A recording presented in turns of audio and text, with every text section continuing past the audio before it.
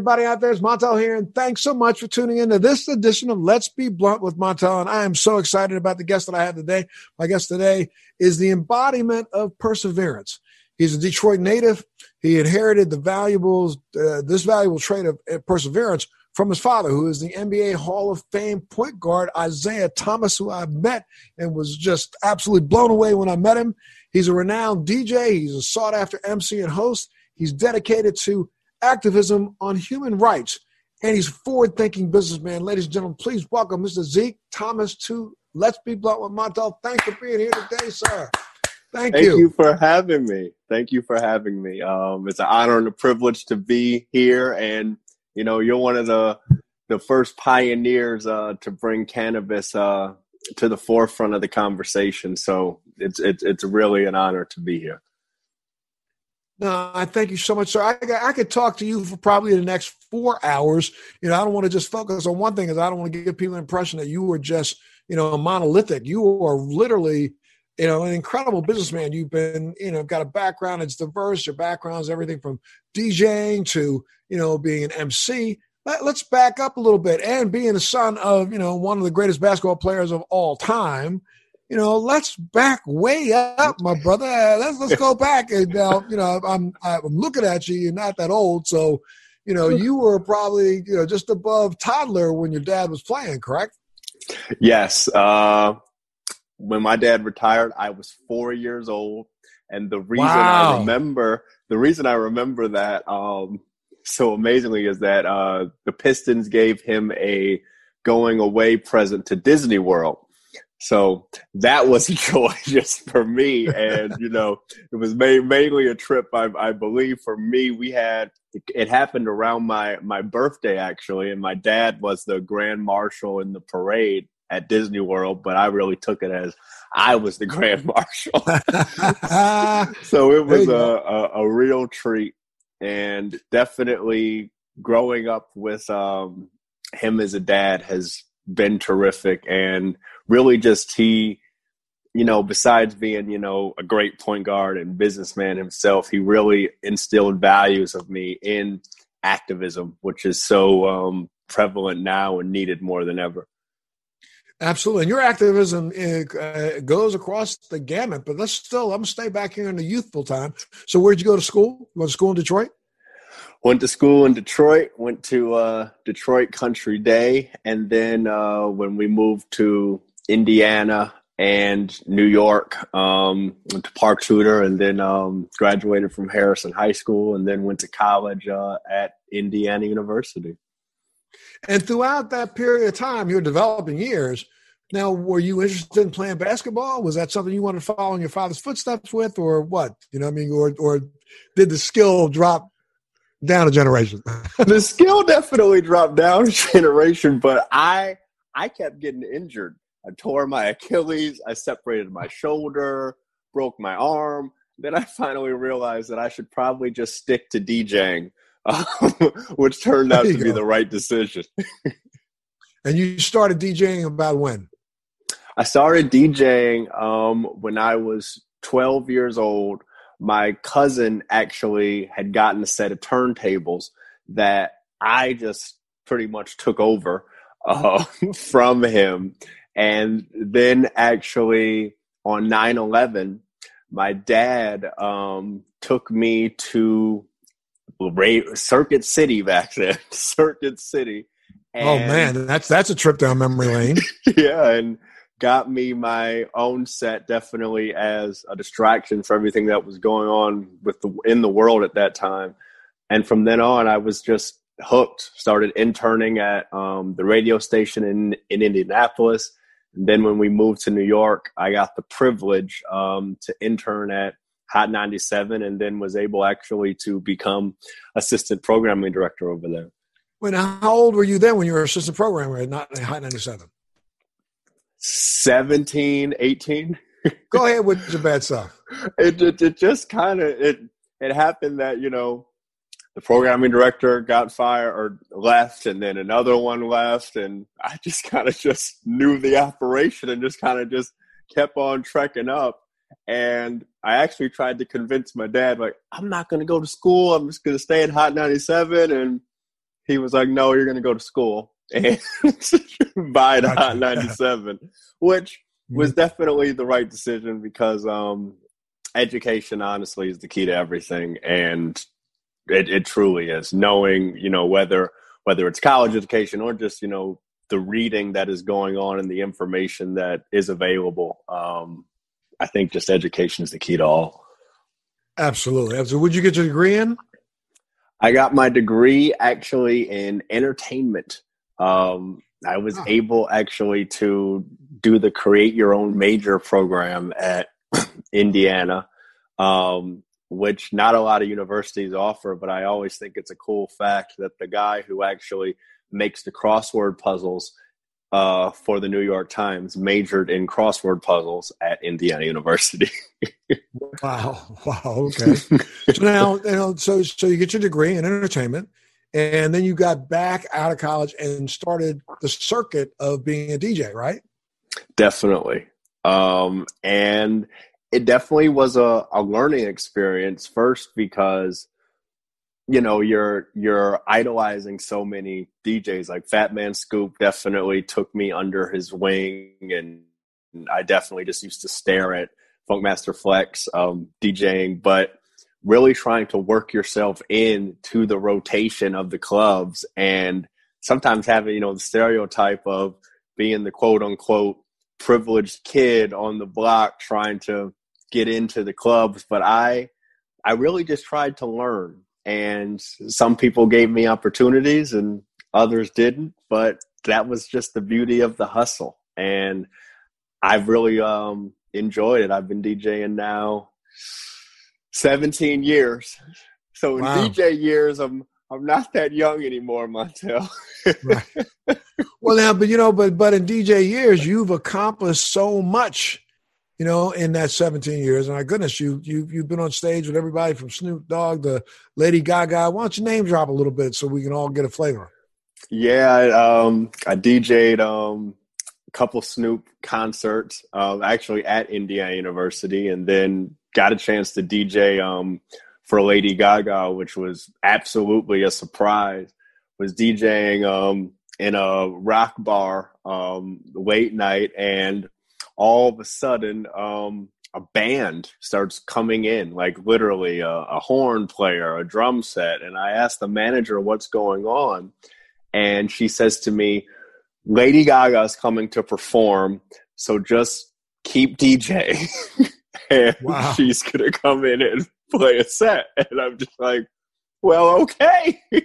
So so it was just really cool. And moments like that have happened, DJing for Sean Combs. And then I think the coolest person I got to DJ for was Michelle Obama. I think, everybody saw, Michelle Obama's great speech at the DNC, and she's just a hell of a woman. And that was really just a privilege and starstruck. Wow. Yeah, I would be starstruck myself. Absolutely. So now you parlayed that world into a really extensive business world. I mean, you're an entrepreneur. I consider myself a serial entrepreneur myself. But you take that to another level, my friend. Right now, you go ahead. I was going to say you're currently the CMO or COO of your father's company. Explain that to us. Yes, CMO of Isaiah International, which is a holding company based out of Chicago, Illinois. I got my first start working for my dad. We went into the champagne space, Chirlan Champagne. We are the only African-American champagne brand in the United States and importer. But really getting into the champagne space was exciting for me because I was the only one in my family who spoke a little bit of French. So when we went to Champagne, I was kind of smoothing out things and trying to handle some of the negotiations, but mainly it was the branding experience that I really enjoyed, just in terms of creating the color scheme and really going after target markets in terms of, hospitality and outreach, which I had learned from being a DJ and operating in the hospitality spaces. So really just putting my foot to the pavement in terms of branding and marketing of it, in terms of the color scheme and really the outreach, just in terms of the marketing going into the hospitality space, and really was excited about the opportunity to work with my dad.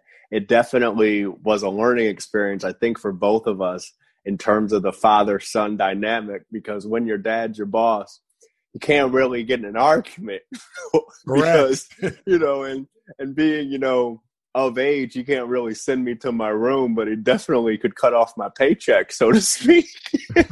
Right. But definitely working with my dad it's been a privilege, because he really is about, a family business and trying to uplift our family, which has been great. And I'm really looking forward to more collaborations, especially as we've gotten now into the cannabis space with Vessel Oils. And then he just became vice chairman of One World Pharma. Stay with us. We'll be right back. Do you want to know how to become a social media influencer, how to grow an online business, how to make money from your laptop and build a profitable online company? Well, I'm going to show you how in my podcast, Living the Red Life. I built $1 million company at the age of 25, a $10 million company at the age of 30, and now I'm the A-list celebrity marketer that speaks around the world on how to transform businesses and make them profitable using Facebook ads, marketing, social media. My name's Rudy Moore, and I'm super pumped to bring you my podcast, Living the Red Life. I know this is going to become your new favorite podcast, and I'm going to show you how to grow a profitable online company step by step every single week. Now, your portfolio with your dad's company is Isaiah, what's it called? Isaiah International? Yes. So that portfolio has multiple. Why don't you talk about what the different verticals are within your company? So the different Champagne. We have Champagne. Again, we're the only African-American owned champagne and importer in the United States. We get the first press of the grape, the freshest, and actually own land in the Aube region of France, which is the oldest region of Champagne. Actually, the soil dates back to the Jurassic age, which I always found pretty cool. Hopefully to find, a raptor in in the soil one day, which, the Raptors was one of my dad's first ventures into sports and entertainment. But going on into sports and entertainment, it's definitely our bread and butter. But we also have a real estate side, as I said, a cannabis side with Vessel Oils and One World Pharma, Champagne, of course. But we play in multiple buckets, and we like to specialize really in startups and turnarounds. And hopefully our track record in terms of branding and growth is starting to hopefully speak for itself and will continue to grow. And I'm excited just to really dive into people of color owned businesses and really helping people of color hopefully lift up and enrich themselves. Absolutely. That's unbelievable. That's really, really, really, really, really notable. And it's interesting how, in the last 20 years and really in the last year, attitudes have changed. I mean, there's been quite a while where, African Americans didn't look out for each other as well as we could have in business. And now the fact that we have some of the leading minds in the African American community actually reaching out to help other African Americans do well, it's notable, it's admirable, and bravo Zulu to you, my friend. So let's talk a little bit about your interest in the cannabis space. Who brought that idea to Isaiah International? Was that you, or did he find it? It definitely was my idea to dive into the cannabis space in terms of Isaiah International. But not that my dad was ever hesitant, but he's definitely somebody who wasn't truly educated on the plant.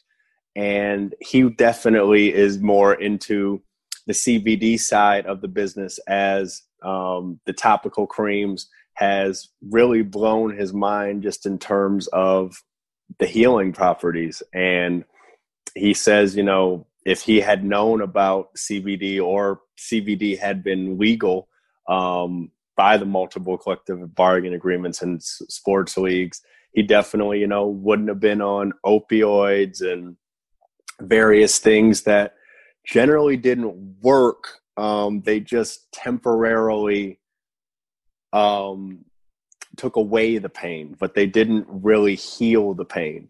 And in terms of, and I think I'm sorry, I may cut you off, but I think most people are starting to realize that opioids really don't even take away the pain. They may just mask it. Yeah, they kind of just send it to your brain. Blocking the signal to your brain for a minute, but at the end of the day, you're still hurting. Correct. Whereas cannabinoids, and because we do know that we have an endogenous, endocannabinoid system that is part of our physiology, we know for a fact that, you know, our bodies were meant to consume cannabis. We make our own cannabinoids.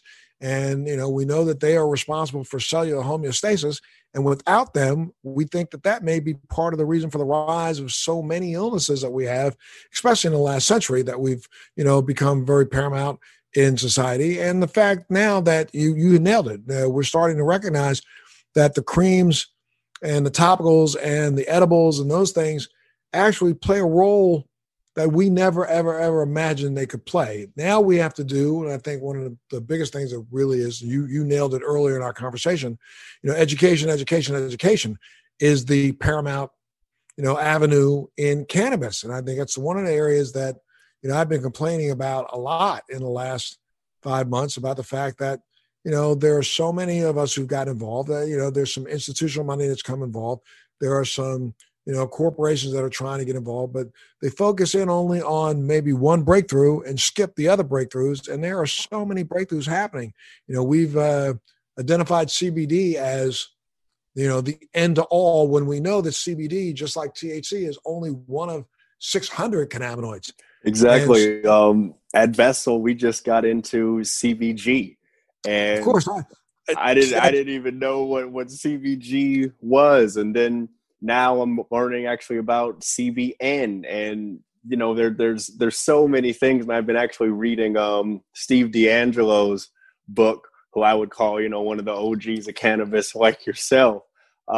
It's just amazing to find out the information, especially as a young person who really experienced cannabis first on the THC side, being in the recording studio. Not gonna lie, I definitely used it for creativity. And, you know, I feel like I wrote some of my best music and created some of my best music videos after consuming cannabis. It definitely has creative properties. And even in terms of my human rights work, you know, I am a sexual assault survivor. And in terms of anxiety, in terms of depression, there's no doubt about it in my mind that it has helped me way more than any of the medications that I was ever put on in terms of balancing it. But I feel like anything, you can abuse anything that you want, that you consume. But I think that the stigma that we've placed on cannabis, and in terms of the miseducation, just like you said, I have friends who love THC, but are scared to try CBD even. And, you know, that's mind blowing to me. But that should be mind blowing. It's just the miseducation. And it's the thrill of the quote unquote high. But as you said, we have an endocannabinoid system that really can heal the body. And the fact that, you know, big pharma and, you know, cannabis prohibition came in to really hurt our people. Don't get it wrong. You know, if these laws came in to harm us, not just in, you know, the criminal justice system, but also, you know, it stunted creativity. You know, Louis Armstrong was a big consumer of cannabis, and he used to get arrested at the Cotton Club all the time. And yeah, but, well, people don't understand it. Our forefathers were big consumers of cannabis also. We can go back in time and got to Yeah, remember. we can definitely go back 1300s, 1400s. Absolutely. Go back to 1600s here in the United States. I mean, you know, when you're looking at all of our forefathers and the great minds that wrote the Constitution, they were all sitting back smoking a hemp-based cigarette and, you know, didn't recognize back then that there were chemicals in there that actually caused that euphoria, but enjoyed the euphoria they were getting. And we got to remember, it was different times. You know, back then in the 1600s, people were wiping their butts with leaves. You know, we didn't have rolled up toilet paper. You know what I mean? Right. There wasn't air conditioning. There was heat outside. You know what I mean? You were boiling your water and adding alcohol to it so that you didn't get disease. And, you know, people were sleeping not on mattresses. They were sleeping on the ground. So, yeah, you need something to help you get through the day. You know, every human being was in the United States probably walked around chewing on or puffing on a hemp-based cigarette, which was really as you know, a sativa cigarette anyway. Definitely. And just the things that, you know, the things that hemp did to change the world and is going to do to change the world, just in terms of, you know, obviously replacing plastics and other things like that. I'm really excited for the way that we can heal the earth with this plant, but I really hope that people standing in the way just for profits will put those profits hopefully aside and really realize that, you know, in 20 years, if we don't fix this climate change and plastic problem, we're going to be, for lack of a better word, really effed. Absolutely. And well, you know, but again, it's weird. We got this double-edged sword. It's because of profits and, you know, people like, you know, Mitch McConnell, who recognized that his state of Kentucky could make a lot of money if they went ahead and legalized hemp and passed the farm bill, you know, so that he could make a lot of money himself and all of his kinfolk. We would be still sitting back here, you know, in a prohibition world of hemp. Now, at least hemp gets to cross state lines.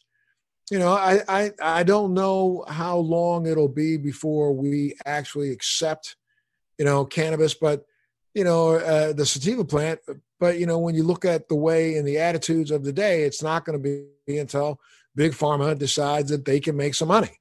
And the second they figure out they can make some money, like they tried to do before, they'll realize that, you know, or the second that maybe Uday and Kusei, you know, Trump's kids, figure out they can make some money, then all of a sudden prohibition against sativa will go away, or against, you know, cannabis will go away. But, you know, it's going to be a while.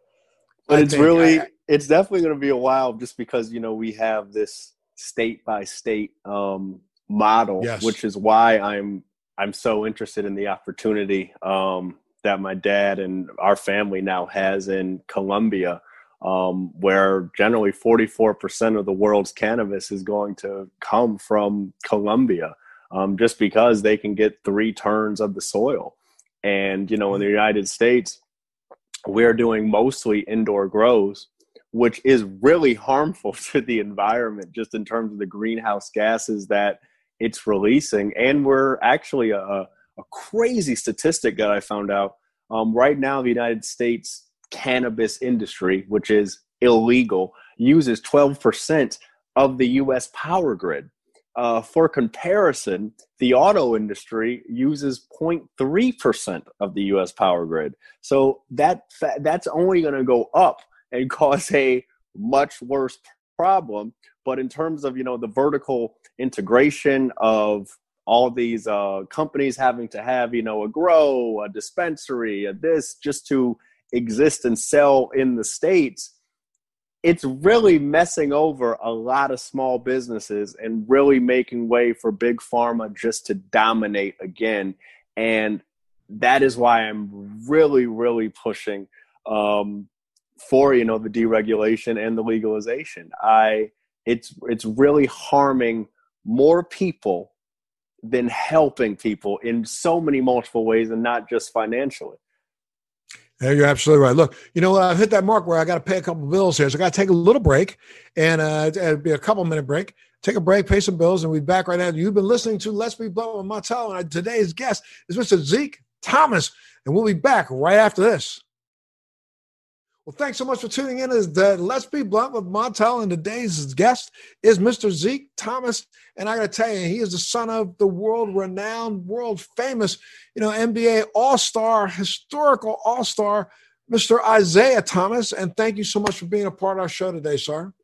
No, thank you again for having me. It's been a privilege and a real treat for me to join you. Well, my friend, you've been dropping some really good science and spitting out some information that a lot of people don't really understand when it comes to cannabis, and especially during this. I mean, how has it been? You purchased a CBD company. Are you venturing into THC products also?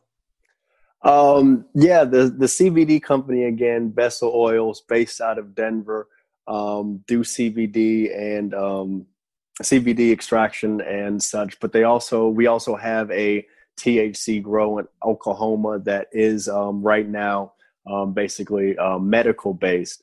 Definitely will be venturing into the commercial THC industry. Definitely looking for more partners and brands to really get into. Right now at One World Farm, we're really focusing on trying to supply companies just in terms of the seeds and the product and the hemp. What I'm really excited about in the THC space is that I'm a creative. So getting into the THC space is not only a joy, but it's also going to be really enjoyable to see Black people succeed in something that's naturally theirs, innately theirs, and has been, again, since the dawn of time. You can go back to ancient Egypt. You can go even probably further than that. But cannabis, it's been around for close to 3,000, almost 4,000 years now. So before Jesus, correct. And but everybody talks about the nativity story, but the three wise men weren't stupid. They showed up with incense, frankincense, and myrrh. Well, what is frankincense, folks? And for those who don't know, if it's good enough for the baby Jesus, it's got to be good enough for everybody else. Amen. But I mean, we don't like to tell the history of cannabis the way it should be told and correctly. Even to today, I've seen very few documentaries that actually look back in time and explain to people that America wasn't built on the backs of tobacco. America was built on the back of hemp. Every rope, every sail, every canvas, every sheet, all the clothing, the entire Revolutionary Army was clothed in hemp fiber. We grew hemp and grew it and used it for everything from clothing to we ate it as a porridge because we knew that it was such a highly protein-laden seed. And we did this, as you said earlier, all the way through to 1937 when we instituted the Marijuana Tax Act. And that wasn't instituted because we were afraid of a caustic drug. It was instituted because of people like William Randolph Hearst and Charles DuPont, who were trying to corner the market on, textiles and on wood, and didn't like the fact that, there was a competitor that was 10 times better. And then we went on about since 1937, ensuring that close to 80% of the people who have been charged or arrested or imprisoned were people of color. It was a way for us to continue slavery without, blatantly having chains, even though the chains and the bars are there when you go to jail. So, correct. If we told the truth, I think people would start to accept it better and understand that we utilize this. And you go back and read a newspaper from, 1895, 1896, 7, or right post the Civil War. You go to the back to the classifieds, and there is article and ad after ad after ad talking about cannabis-based tinctures to relieve pain. So we're just now finally catching up with the science that has already been available and acting like all of a sudden, oh, it's a great breakthrough. Stop with the stupid. It's been around. It's something that we've enjoyed and something that mankind's enjoyed, and why not allow it to continue to happen today? Amen. So now, Amen again. I'm telling you, my brother, we need to team up. I kid you not. I just feel it in my bones. But let's talk a little bit about what your objectives are right now. You just started Farm N, you said, in Oklahoma, and you're dealing right now in medical cannabis. I'm sure you have researchers on that are now starting to focus in on all the other cannabinoids that are available, right? Definitely. And I really gotta give credit to our CEO at Vessel, who's also a chemist, Bobby Scott. The way that he's really been able to inform me about the cannabinoids and has really just been interested. He started, as a college student, just playing with his chemistry set in his dorm room. And I think that honestly is what has been able, the science has been there, but now the science is being, discovered by young people, just playing around with things illegally. Right. But, the way that he's been able to inform me again about CBG, and now we're releasing actually our CBG bath bombs, which I got to sample the other day, put this little, I like to call it a Pokemon ball in the tub. And it honestly, it's so relaxing and so just all the pain and then inflammation just went away. But, you like to say that it's like magic, but it is, because it's unlike anything that I've ever experienced, just in terms of healing and relaxation. And I think for people out there that are listening to us right now, CBG is another one of the cannabinoids that are found in a hemp or a sativa plant, a cannabis plant. And we know that right now that cannabis plants contain somewhere about, there's Canadian research that claimed that there's about 160 different cannabinoids, and those cannabinoids all have their own individual properties. Now, the person who actually discovered cannabinoids to begin with is a doctor by the name of Dr. Raphael Mechoulam. I had the pleasure of being able to interview him in his laboratory in Israel 12 years ago. So long before people were getting on the bandwagon, I was reaching out around the world to try to get as much information as I possibly could. And he's the guy who identified THC, CBD, and also the endocannabinoid system. And in identifying that, he started looking at the receptors in the brain that actually were antagonized by or responded to the different cannabinoids. But we know that we haven't even scratched the surface right now. We haven't even scratched the surface because, again, you haven't been able to legally research it and really do the proper homework. And, I give a lot of credit to, the European people and Asia right now who are really kind of leading the science in this. And hopefully we can, and Canada again, and hopefully, we can catch up, so to speak. But we have an opportunity again to change the world for a third time, a second time, whatever, however many times you want to say. But I'm very optimistic, but I'm also, you do have that fear because we got an election coming up. Oh my goodness. Well, yeah. I got to tell you that right there, I think, is one of the scariest things that I faced in my lifetime. And a lot of young people out there going, was it worse back during the Great Depression, or was it worse, during World War II? Was it worse during Korea? Was it worse during Vietnam?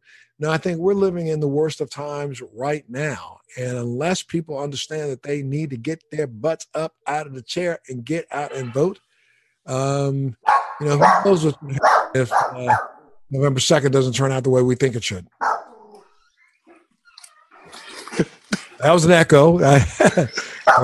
You want to say hi to Montel since you're walking in the room? I say, what's up, my friend? How are you, sir? Well, been a long time, my brother. Love you. Oh, man, been a long time, my brother. Been a long time. Seriously, right back at you. You look great, sir. Do you ever age, my friend? Come on now. Do you ever age? I don't think we all age. No. It's that melanin. It's that melanin, my brother. And it's also an endocannabinoid system. I'll tell you, you and your son are doing big things, my friend, in the cannabis space. Thank you so much for venturing down this road. No, I think we're really excited to get the opportunity and explore. And I've learned things from you on this podcast already, and I hope to learn more. And obviously, we said that we're going to chop it up, and we should, again, in both your passion, my passion, in terms of uplifting people and having the opportunity to, a man like yourself who made his name in entertainment and served his country and, has just done amazing things. And then, my father also made his name in sports. And, a lot of people point to, sports entertainment has uplifted our community. And now for the chance to really give back and be able to have doctors, lawyers, businessmen, able to build that kind of wealth. It's a great opportunity and a real honor. Oh, no, thank you, sir. And thanks very much for doing the quick pop in. I really appreciate that. But yeah, look, man, I mean, there's so much that you said it exactly right. We are just barely scratching the surface right now when it comes to cannabis and hemp. When you talk about that bomb that bomb that you have, that bath bomb that you have, that CBG. Well, a lot of people don't understand that CBG is what they call the God cannabinoid or the stem cell cannabinoid, because when a plant is first growing, the first cannabinoids that appear is one of the first is CBG. And CBG is what turns into THC and CBD. And then they further refine themselves into THCA, THC, V, CBDA, CBDV, the acid version of those. And recent research has just proven that CBD and CBG in combination may be the best anti-inflammatory for anti-inflammatory illnesses related to COVID. It's being tested right now. I'm not speaking out of turn when I say that. If you look that up on the internet, there's 2 articles that have been peer-reviewed, studied right now, and looking at the effect of the anti-inflammatory effect of CBG and CBD. So, and also THC. People do not understand. And not only is THC responsible for euphoria, but the acid version, THCA, which is not euphoric unless you heat it up, also has an immense anti-inflammatory property. But because we have these draconian laws that prohibit the distribution of them across state lines, we're still acting like THC, every bit of THC is bad. It's not bad. And, people need to understand that not only is it good for you from a euphoric standpoint and a creative standpoint. It was good enough for Benjamin Franklin, and I don't know if you remember this or not, but they scraped Benjamin Franklin's pipes that were sitting on a desk in the Smithsonian Institute for about 40 years. They took on his pipes about 5 years ago and scraped the inside out of them and realized that Benjamin Franklin wasn't just, sitting back toking on tobacco. Homeboy was making sure he eased his day at the end of the day. So, that's awesome. Yeah, so let's get real about this and stop lying. That's what needs to start happening. I'm so shocked when I talk to people and they don't understand that, terms like canvas. The only reason why we have a word canvas is because it came from cannabis. When we covered wagons to go across the country, we were using hemp fiber to do so.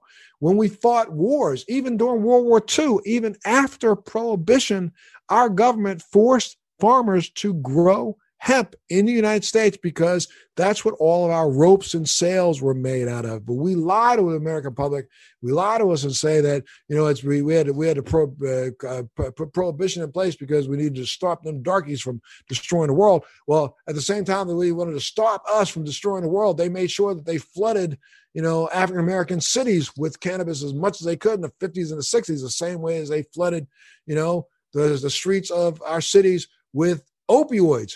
In the early, I'm talking cocaine and opioids. We flooded them back in the 80s. It started the whole crack issue. This was something that was paid for by the United States government. So we need to stop the stupid and start telling the truth. Amen to that. We got to start telling the truth about a lot of things. And what's really, again, what's exciting is the information is out there. And people are, discovering it. I was talking to actually one of the Parkland shooting survivors actually last night. And he was telling me, he's an 18-year-old kid, and he was telling me, I just learned about the biggest massacre in Oklahoma, obviously, that burned up Black Wall Street. He said, I learned about that watching The Watchmen on HBO. And that's just mind-blowing to me. Not mind-blowing to me because I grew up in the same education system that he did, except, I got the home education and the indoctrined education. But the information's out there, and it's being exposed, and the best thing is people want to learn it. There was definitely even people in my generation and definitely above who didn't want to learn it, didn't care, were very happy in their own bubble, very happy with their privilege, very content to keep the status quo.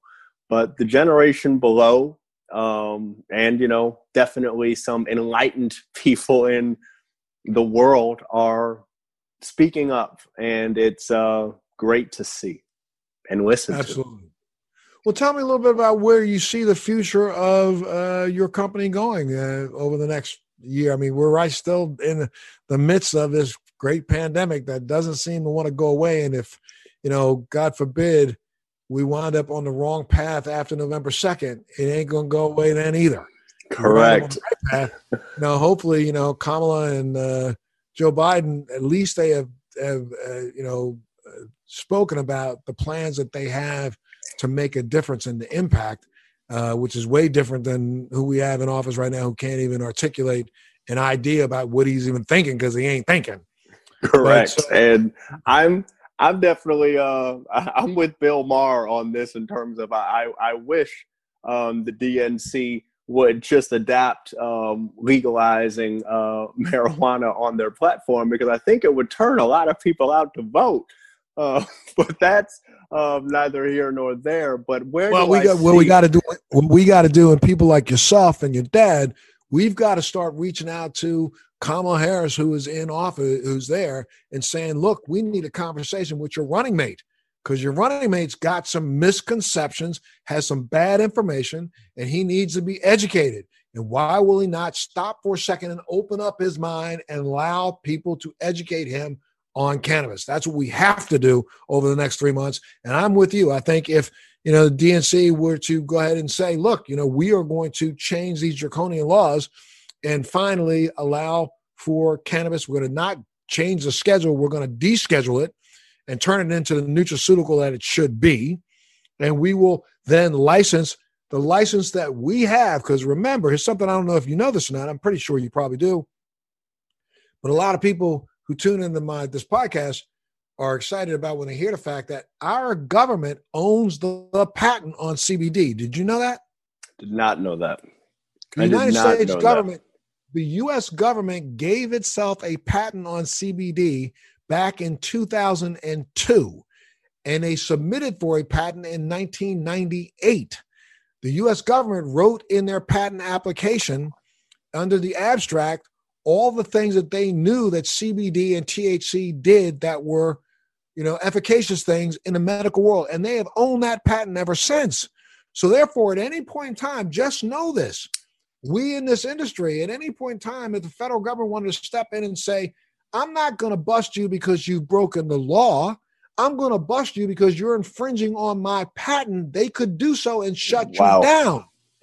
Wow. And we get this information out to the masses. It's patent number 663-507, I believe, is the number. So if we need more and more people to look up the patent and recognize, if you just read the U.S. government's own patent, it tells you how much they believe cannabis does for people, which is ignorant. You see what I mean?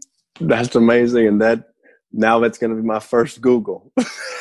Yeah, just Google after this conversation. Google U.S. patent on cannabis. It's crazy. That's wild. But I guess to answer your question about the future of cannabis, before the pandemic, Definitely was excited about going into retail spaces and hospitality spaces. I think, you're going to start seeing, CBD put in beverages across the country. Now, whether that's, rightly that they're going to upsell you $3 for a couple drops, that's neither here nor there. But I think you're going to start seeing it used a lot more in food. First of all, I think, and not just, THC, pop brownies, whatever, but I think, CBD has the greatest opportunity to really change the game in terms of perception. Yeah, I agree with you there 100%. I think that with the expansion of not only, the accessibility to CBD products, but the expansion in the way that we actually process and use it. Again, there's no reason why CBD is not, put together with some CBN. And also, let's not forget the terpenes and the lipids that are part of the plant that also make this thing work in its entourage effect. I have a product that it's out that literally has its own proprietary terpene formulation on top of CBD and THC together, because we know that, for those who have extreme anxiety from consuming a THC product, if you put a little CBD on top of that in the same consumption vehicle, you'll find that some of that, anxiety is relieved rather than, exacerbated. So we're going to start to see, I think, some better formulations, and we're going to start to see, opportunities rise where you'll be able to go in the airport and go by Hudson News and be able to pick up some CBD there before you get on a plane. You'll be able to grab some CBN, as a sleep agent rather than taking some of the heavy pharmaceuticals that we've been taking right now. So, NyQuil. Yeah. Yes. Come on, man. Look at how much alcohol is in that. Yeah, 100%. I would be remiss, my friend, if I didn't give you an opportunity to talk a little bit about your activism. I think you should, use this space as best you can. But I am so proud of you and for, number one, coming forward and talking about, what your experiences have been in your life, but the fact that you've taken this on and championed the cause for so many others who have been abused. Well, coming forward as I did as a sexual assault survivor, and obviously going public on a main stage like a Good Morning America, yes. I always say this because it really was it was a positive decision, but also a negative decision for me because I wasn't ready. I feel like every survivor wants to be heard, and I fortunately had the megaphone to scream it out because I felt like nobody was listening to me. Right. So it definitely was at that time a selfish decision in a sense. But the response that I got from it, from doing it, and the continued response that I've gotten from it has definitely led me into stepping into the moment. And it's something that I'm passionate about, and it's just something that sits with me just in terms of empathy. There is, as much as I wanted to be heard, and, I as I said, I got to be heard by the millions, but there's many people who do not get the opportunity to be listened to, even by somebody sitting across the table from them, being believed by even, their family members. There are, during the pandemic right now, you're seeing a rise in sexual assault and domestic violence. And it's something that we really, really need to take a hard look at, especially with human trafficking around the world. And, these young girls and men like myself are really getting taken advantage of and forgotten as, oh, that happened, get over it. Oh, this, whatever. But the trauma that lasts in your body and in your mind, if you are not able to deal with it, whether that's through therapy or therapeutics, oftentimes, I fell into drug abuse. I fell into depression, and those moments were not positives, but I understood how now people end up in those situations. So making mental health and therapy more available to all is definitely something that is a mission of mine, because the high costs of it and just the way that people don't have the opportunity to actually get engaged, whether that's resources through schools or, there's a shortage of guidance counselors and so on and so forth. And I can go on, but now I'm getting sad.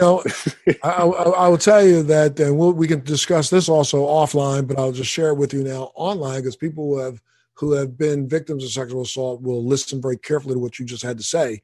I've been working with an organization that has put together a protocol that has now been completely double-blind study tested, has been tested with groups of as large as, right now they're currently going through a test in the UK with 60 first responders, which is a new form of reconsolidation therapy that literally takes about 10 hours. And in a 10-hour period of time without any drugs at all, they did a test, a focus group, not a focus group, sorry. They did a double-blind study with this about 4 years ago with about 196 soldiers, and came across the fact that they had a 92% cure rate. A year later, people were no longer suffering from some of the symptoms of PTSD. So I will make sure that we get RTM. I will be that out. So now I gotta check out the CBD patent and RTM. Montel is dropping knowledge to me today. You gotta check it out. I'm working very hard right now, literally talking to whoever I can to see if we can get this program funded. And, here's something a lot of people don't know. Our U.S. government has spent close to $5 billion in the last 3 years on protocols that they've proven don't work for PTSD. And this protocol here would cost about $40 million and literally could start impacting the 27, suicides a day by our soldiers. But it not only works for combat PTSD, childhood PTSD from sexual assault to accidents to physical damage to even working for first responders who are now suffering from PTSD from all of the care that they've been providing to so many other people when it comes to COVID. So, it's really tough to get things like this. When transformative things happen, they are normally met with the most vehement, adamant resistance as possible. It's the same reason why cannabis is being met with so much resistance, because we know it's transformative. And this is so transformative that right now it's already been studied at Walter Reed. It's already been studied at multiple colleges around the country. It's already been used by New York State, by Albuquerque, New Mexico. It's right now being studied in London, because they shifted over from just using it for soldiers to actually any form of PTSD. We know it works. We just got to get people to understand that it's there. Oh, if we can get in charge, Montel, I'm telling you, we can change a lot of things. Oh, brother, I'm telling you, vote. We got to connect, and we got to make sure as we connect, we get other people out here to understand their responsibility is to take their butt out. Just like Michelle said the other night, if you have to pack a lunch, put on a change of shoes, and have a change of shoes with you on that line, then do so. That's what you got to do. I happen to be down here in Florida, and I know that I also was diagnosed with MS years ago, and because of my compromised immune system, I don't want to go out and stand in a line, but I'm trying to get my mail-in vote right now. And I have a right to that. And remember, I don't know why, but there's some butthead who said that Florida does mail-in voting correctly. So I guess I'm in a good state. You're in a good state because of, the Republican governors apparently know what they're doing. Yeah, supposedly. Yeah, and that's right now. Isn't interesting? It took a Republican governor of Kentucky to force the issue of getting Mitch McConnell to get off his ass to pass the Farm Bill. Yes. But only when they recognize that there's some money in it. You know what I mean? Definitely. Absolutely. And so what's next for you, my friend? What's coming up next? And where can people go to find out more about what you're into? People can go to find out more about me. I'm always on Instagram, so please hit me up on Instagram. I'm more of a Twitter reader, not a tweeter. But definitely hit me up on Instagram at Zeke, Zeke _Thomas. What's next for me is I'm just going to continue to keep people registering to vote. I want to get everybody out there registering to vote. And no matter who you are going to vote for, please exercise your right, as millions died for you to get that right. Absolutely. And, tell your dad I said hi again, and thanks so much for dropping in for a second.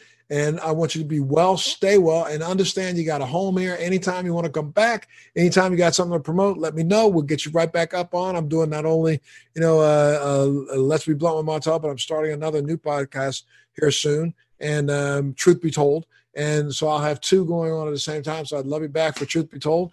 And let's keep getting the word out, my friend. Thank you so much for having me. And Let's Be Blunt was awesome. And best of luck. And I will definitely come back on Truth Be Told. Okay, for sure. Let's kick it sometime. All right, guys. Thanks so much for tuning in. Our guest today has been Mr. Zeke Thomas, and you know how to get a hold of him at Zeke_Thomas.com, right? Yes.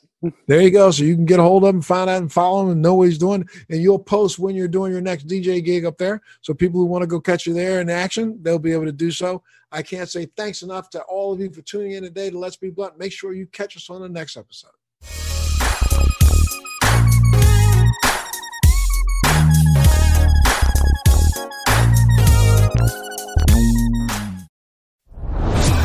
Are you dealing with best life burnout, constantly striving for more, and quite frankly, over it? Maybe you just want more joy, peace, and laughter in your life now.